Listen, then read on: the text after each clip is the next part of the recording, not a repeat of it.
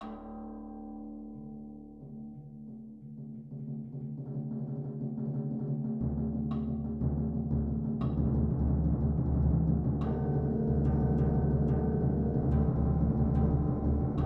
Fair Folk of Gideon Pin the Tail on the Donkey by Keith D. Jones.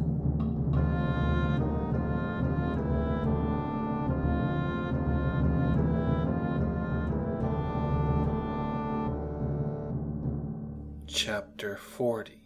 A Whispering of Voices. First thing I had to do was escape from this prison, this dung heap. Domain of wood and green leaves, this cage without walls or door that the fair folk had tossed me into, because I had defied them, because I had stood in the market and stolen property. I had freed slaves, a boy and a girl, destined for a life of service, and their only crime had been to return from the lands beyond.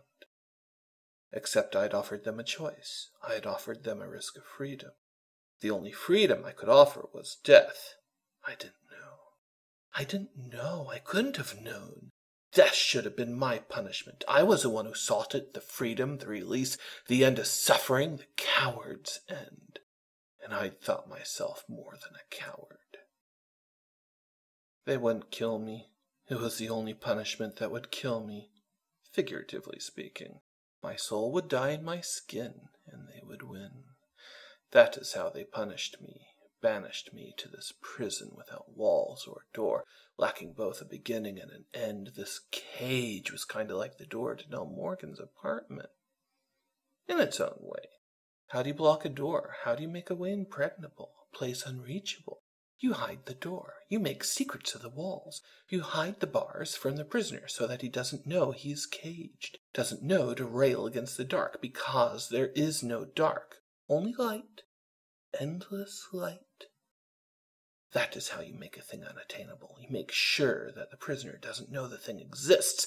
Without knowledge, there is no focus, nothing to strive for, nothing to long for, nothing to bend one's will against. I couldn't rattle the cage if I couldn't find the wall. There was only this endless forest, this place of light without a sun, lacking only shadows, shrouded in trees and mystery. Thus was my prison formed, all because I had violated the common market. Defied all convention and reason. The rules of fair trade meant nothing to me.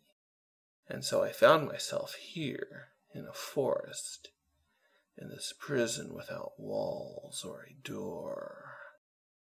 Watching the children die was my punishment. The forest was my punishment. Trapped, unable to do anything but watch as those I had only sought to rescue died. That was punishment.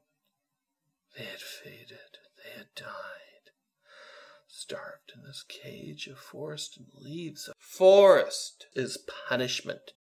Watching the girl die is punishment.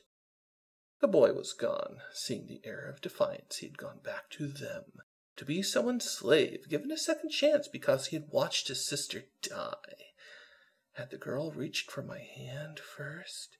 As I had offered it to them, Beowulf Drake vanished in the crowd, as he had left me alone in the crowd, as he had returned with Del Morgan, so I had held out my hand. The girl had returned to my touch, the boy following because he didn't want to be separated from his sister, knowing nothing, as I had understood nothing, returning from the lands beyond. Innocent, the boy had been forced to watch his sister die. That was why the fair folk had taken him back. He hadn't known what wrong he did, only followed after his sister. Or he had been the first to reach for my fingers. I don't know. Being the first, his sister had only followed after him, not wanting to be separated. For his transgression, he had been forced to watch his sister die. Knowing the price of defiance, he would never question the fair folk again. He would be a good little slave forevermore. So I was punished, held in this cage without doors or a wall. I couldn't find the exit. I couldn't be free. I would have to find a way, make them want to release me. If only I had something they wanted. If only I had Lucifer's widow. That would be my freedom. That would be my release. Del Morgan would take me back, and I could continue the search for my heart. If only I found the book, I would be free. If only I was free, I could search for the book. I must be free to seek the book. I needed the book to be free. Yeah. But perchance it would work. I need but seek the thing for it to find me. If I sought Lucifer's widow, I would find it. Even in this prison, I would find it, a book that James Joyce never wrote. If I found such a book, I could continue the search for my heart. That was something to live for, something to strive for. Anything that brought me closer to finding my heart was a good thing. So I would search for this book, this travesty, this imaginary thing that James Joyce never wrote. I knew where to look. I knew where to search. I had an idea, a clue, somewhere to begin. I must find the Library of Forgotten Dreams. Or was that Lost Dream? I can't remember. All I know is that I must find it. This library shall have such clues as I can make use of. I shall seek it out, not knowing what to expect, not knowing what I shall find, rumors and lies. Who guards the library? I must remember that. Something Dor said, something that bothered the non-existent Jack. The patrons of the library don't like Del Morgan. I must remember that. I must be wary. If they don't like Del Morgan, then they might not like me. They wouldn't like me. I must remember the enemy of my enemy, sometimes my friend. The patrons of the Library of Forgotten Dreams might help me because they didn't like Del Morgan. I must remember that. They might give me aid and comfort. They might give me ways to challenge her. They might give me Lucifer's widow. So I would seek the patrons of this library, and seeking them, they would find me, as the dragon said. That which I sought, I would find. That which I looked for, I would discover. That which I needed, because it needed me, or something like that. I've been in this place too long. It's starting to make sense. So I must seek the book, trapped in my cage. I must seek Lucifer's widow. Hobbs, my angel in dark fur. She had told me that I could search for something even in a cage. If only I knew what I was searching for. If only I wanted it. As long as I wandered blind, not caring what I might find, I would find nothing. If I truly sought something, even if I was but standing still, I would find it. I knew things. Without knowing how I knew things. It was part of having survived the lands beyond. It was what made me so valuable to Del Morgan. I knew things. I could find them. I had knowledge that I had no knowledge of, such things as a garden guarded by the great dragon. I hadn't known of such a place until I had told Hobbs about it, so I must know of the library. If only I could talk about it. No memory. Only a voice of a place I had never been. Descriptions of a place I didn't know. That was my power. I knew where my heart was. I knew how to free myself. If only I could talk. If only I could say the words. But I couldn't. I was silent. I could only answer questions. That was my curse. That was how Del Morgan held me. I couldn't know freedom without my voice. And Del Morgan had taken all of my words. I couldn't speak. I couldn't know the book. That was Del Morgan's power over me. I must speak the language of the book.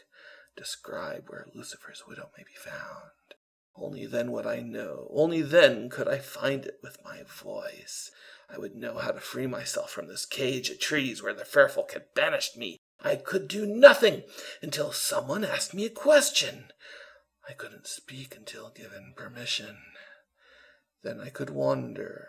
Then I could muse. Then I would know the final resting place of a book that James Joyce never wrote. Hobbs had taught me this, wanting me to find the water of life, wanting to take it from me. She had helped me. Hobbs had shown me, without words, how to search with them, how to find things I didn't know, where to locate them, where to find them. Hobbs would help me. If only I had something she wanted. If only I sought a book that she might read, she would help me. She would ask the right questions if it would but amuse her. She would ask me how I might free myself from Del Morgan, and I would answer, I give you permission. What? I was on my feet, searching, staggering, looking from tree to blind tree, looking for voices. Hobbs had spoken to me. It was her voice. She had spoken. I was shaking, blood pounding so hard I couldn't breathe. I fell, stumbling, staggering, crawling to my feet, looking for Hobbs. But it was not her voice that shook me, that left me fit to burst, unable to speak. It was my voice.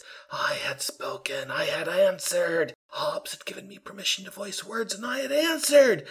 Where was she to give me permission? I don't know. I couldn't find her in this cage. Hobbs had spoken to me. As I had needed her, as I had wanted her, she had been there. Had she been there?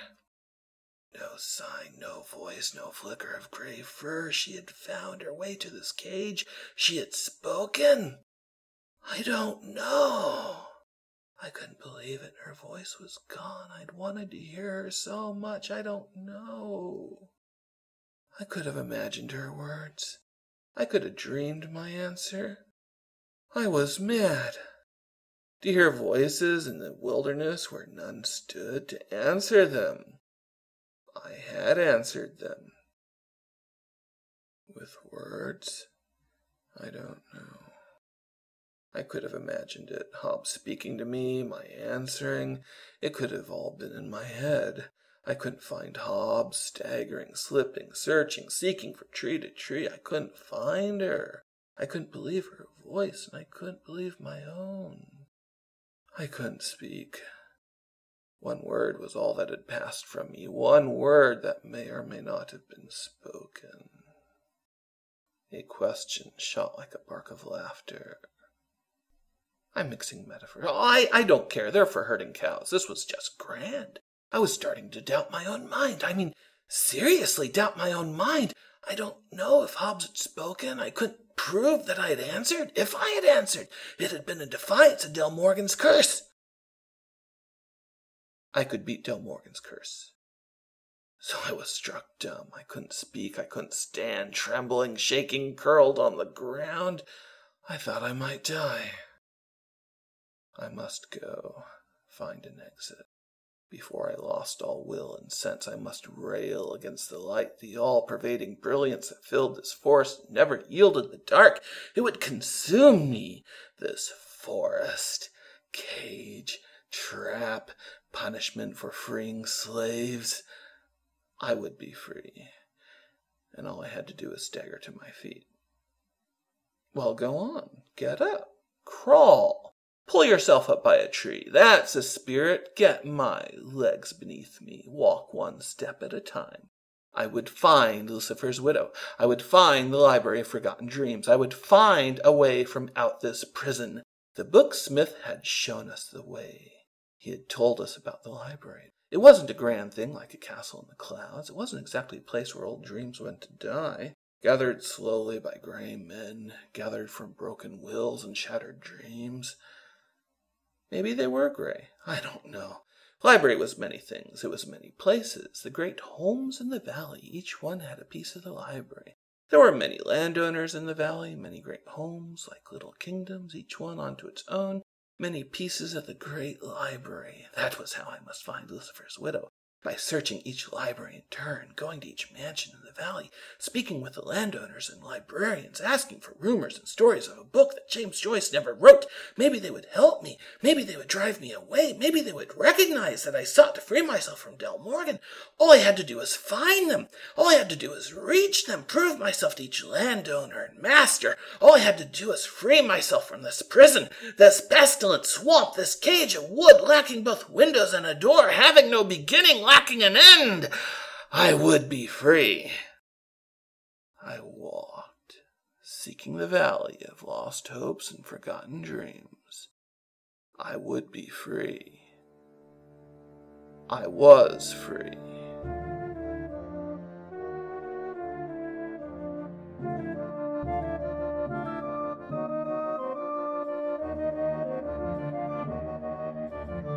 This audio recording of The Faire of Gideon and the Tale of the Donkey is copyright 2011 by Keith D. Jones. All rights reserved.